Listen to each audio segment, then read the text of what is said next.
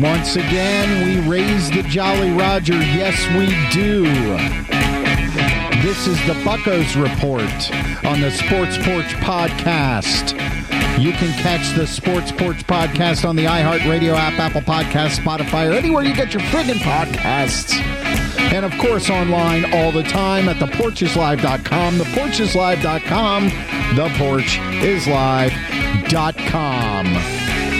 Yes, raise the Jolly Roger. The Pirates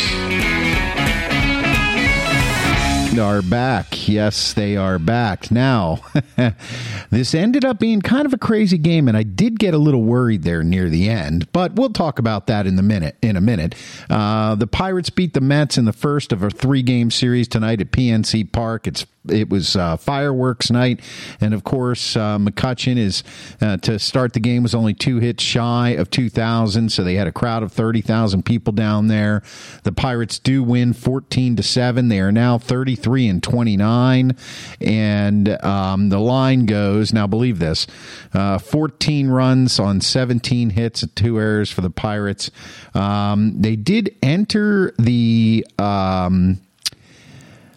8th inning up 14-2. So this looked like they were cruising to a win. However, this line is going to be a little confusing. The Mets did get 7 runs on 11 hits with 2 errors. Let's talk about the good. Rich Hill tonight, veteran presence on the mound. I mean, look, you can say what you want about this guy being 43 and not being able to throw a ball much over 90 miles an hour and being at the end of his career. But let's just say he picks up the win. He's now 6-5. He went 7 strong innings, 7 hits, 2 runs, 2 walks, 6 strikeouts. He did give up 1 home run early. He pitched 119 pitches, which is the most he's pitched since basically his rookie year 17 years ago. So is he going to be a Cy Young Award winner? No, not at all. But is he a veteran presence who comes in and shows these young guys what you got to do after you lose 2 really bad games to a really bad team? Yes, and that helped. And then, of course, we bring in Zastryzny in the 7th inning, and he promptly lives up to expectations and gives up 2 hits, 3 runs, and is pulled for Bednar with 2 outs in the top of the 9th, who we think is going to close it out, and they score another 2 runs. Bednar was just supposed to get a little bit of work there, and look, if there's any night that Bednar is going to have a bad night, it's a night where he walks in with a 10-plus run lead. So we'll call that a pass, but I got to tell you, when I was watching the 9th inning, and we were up 4-2, and all of a sudden the Mets scored 7 runs, I actually thought for a second, oh my God, this could be that game. But it turns out it wasn't. So great things about this game. 1, Rich Hill. Excellent job. The other thing, every single Pirate got a hit in the starting lineup, that is. Marcano was 1 for 5. Reynolds was 1 for 4. Kutch was 1 for 4. He is now 1 hit shy of 2,000 for his career. He is on 1999. We got 2 more games left in this homestand. You would think he's got a pretty good shot at getting it. Santana was 2 for 5 with a home run, finally. Sawinski was 3 for 4. He hit a home run. Hayes on fire. Now, they were batting him in that 6th spot, but 5 or 6, honestly, guys, I don't care anymore. 5 for 5 with 3 runs and 4 RBIs tonight. He is now batting .266. In the last 8 games, he's batting like .545 or .550, and he's raised his batting average 50 points. 8 games ago, he was batting .216. He's now batting .266. Listen, I'm the guy in the Sports Porch on the podcast that said this guy shouldn't even have a bat, but he should bat in 5th or 6th place in the lineup. And I was wrong about the bat thing, willing to admit that. Happy to see what I'm seeing. Bay, 1 for 3 with a run and 2 RBIs. Palacios, 2 for 5. Even Hedges with 2 RBIs. Even Hedges, 1 for 4 with 2 RBIs. So, that being said, the bats came alive. Okay, and I'm going to have a thing or two to say about that in a second. Doubles by Hedges. Hayes had 2 doubles. Sawinski and Marcano. Home runs by Santana, his 4th. Sawinski, his 12th. RBIs by Santana, Hedges. Hayes had 4 RBIs, 28 on the year. Palacios, 2. Sawinski, 2 RBIs, 32 on the year. And Bay had 2 RBIs. The team left on base. They left 6 runners on base. However, tonight they were 7 of 11 with runners in scoring position. The entire series against the A's, I think they were something like 4 for 31. So this is a breakout game. Okay, and we have the Mets tomorrow, I think at 4:05 or 4:35. I'll check that in a second. But this is the kind of game you want to rebound from a bad series. But here's what I don't like.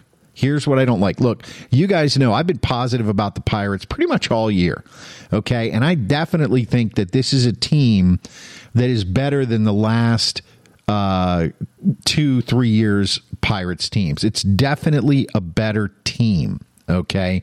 Is it a contender? No, I don't think so. Are we 1 or 2 pieces away from being a contender? Definitely. We need another bat and we need another arm. Is that going to happen this year? Probably not. Here's what I don't like. Okay. We score 14 runs. Okay. We're dismal against the A's. The last game against the A's, the entire team looked like it was sleeping through the game. The last 2 games, actually. We come back tonight. Rich Hill pitches like a beast. Okay. And our bats just light the whole place up, like the fireworks after the game. And it's kind of like, can we save a little bit of that for tomorrow and the next day? It's always good to put up 17 hits and 14 runs.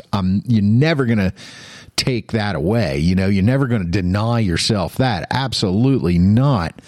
But consistency is what this team is missing. It's almost like they go through these down streaks and they realize, hey, we're not that bad. And then they all just play lights out for one game and say, oh, okay, we're back.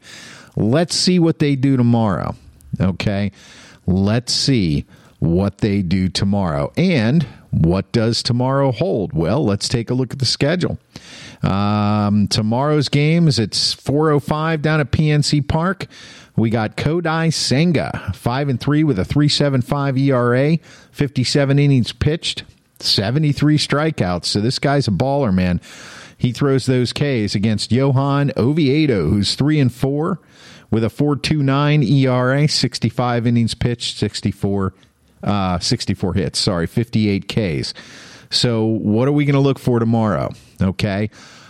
I am going to look for a team that rebounds from this game and gets consistent. We don't have to score 14 runs a game. But look, we did give up 7 to the Mets. Our bullpen did not perform well, even Bednar. And I can't wait, Zastryzny, I can't wait till they send him down. I don't know why this guy is up here. I think right now, I never want to make anybody sound terrible, but he's not pitching well, okay? And we had a 10-run, 12-run lead. And he was trying to hold runners on. I couldn't believe what I was watching there. So this guy may need a little bit more time down in the minors and a little bit more coaching. Oviedo needs to come in and locate his pitches, and our hitters, they can't take a rest tomorrow. This is what they do. They explode for 7, 8, 9 plus runs, and then they take a rest for 2 games. So what I'm looking for tomorrow is I am looking for consistency from your Buccos, and let's take another one from the Mets. Let's lock up a series win. Let's keep rolling on, keep that ship sailing. And that'll be it for your Buccos Report tonight, June the 9th, 20 and 23. The Buccos Report on the Sports Porch Podcast, where you can get us on the iHeartRadio app, Apple Podcasts, Spotify, or anywhere you get your friggin' podcasts. And listen up, guys. Leave us a review. Subscribe to the podcast and leave us a review. We would love it. And always, you can visit us online at theporchislive.com, theporchislive.com, theporchislive.com. And I'll tell you what, every damn Sunday on American Busker iHeartRadio at 4 p.m. Eastern Time. I am your technical director, and I am out. Let's go, Bucks.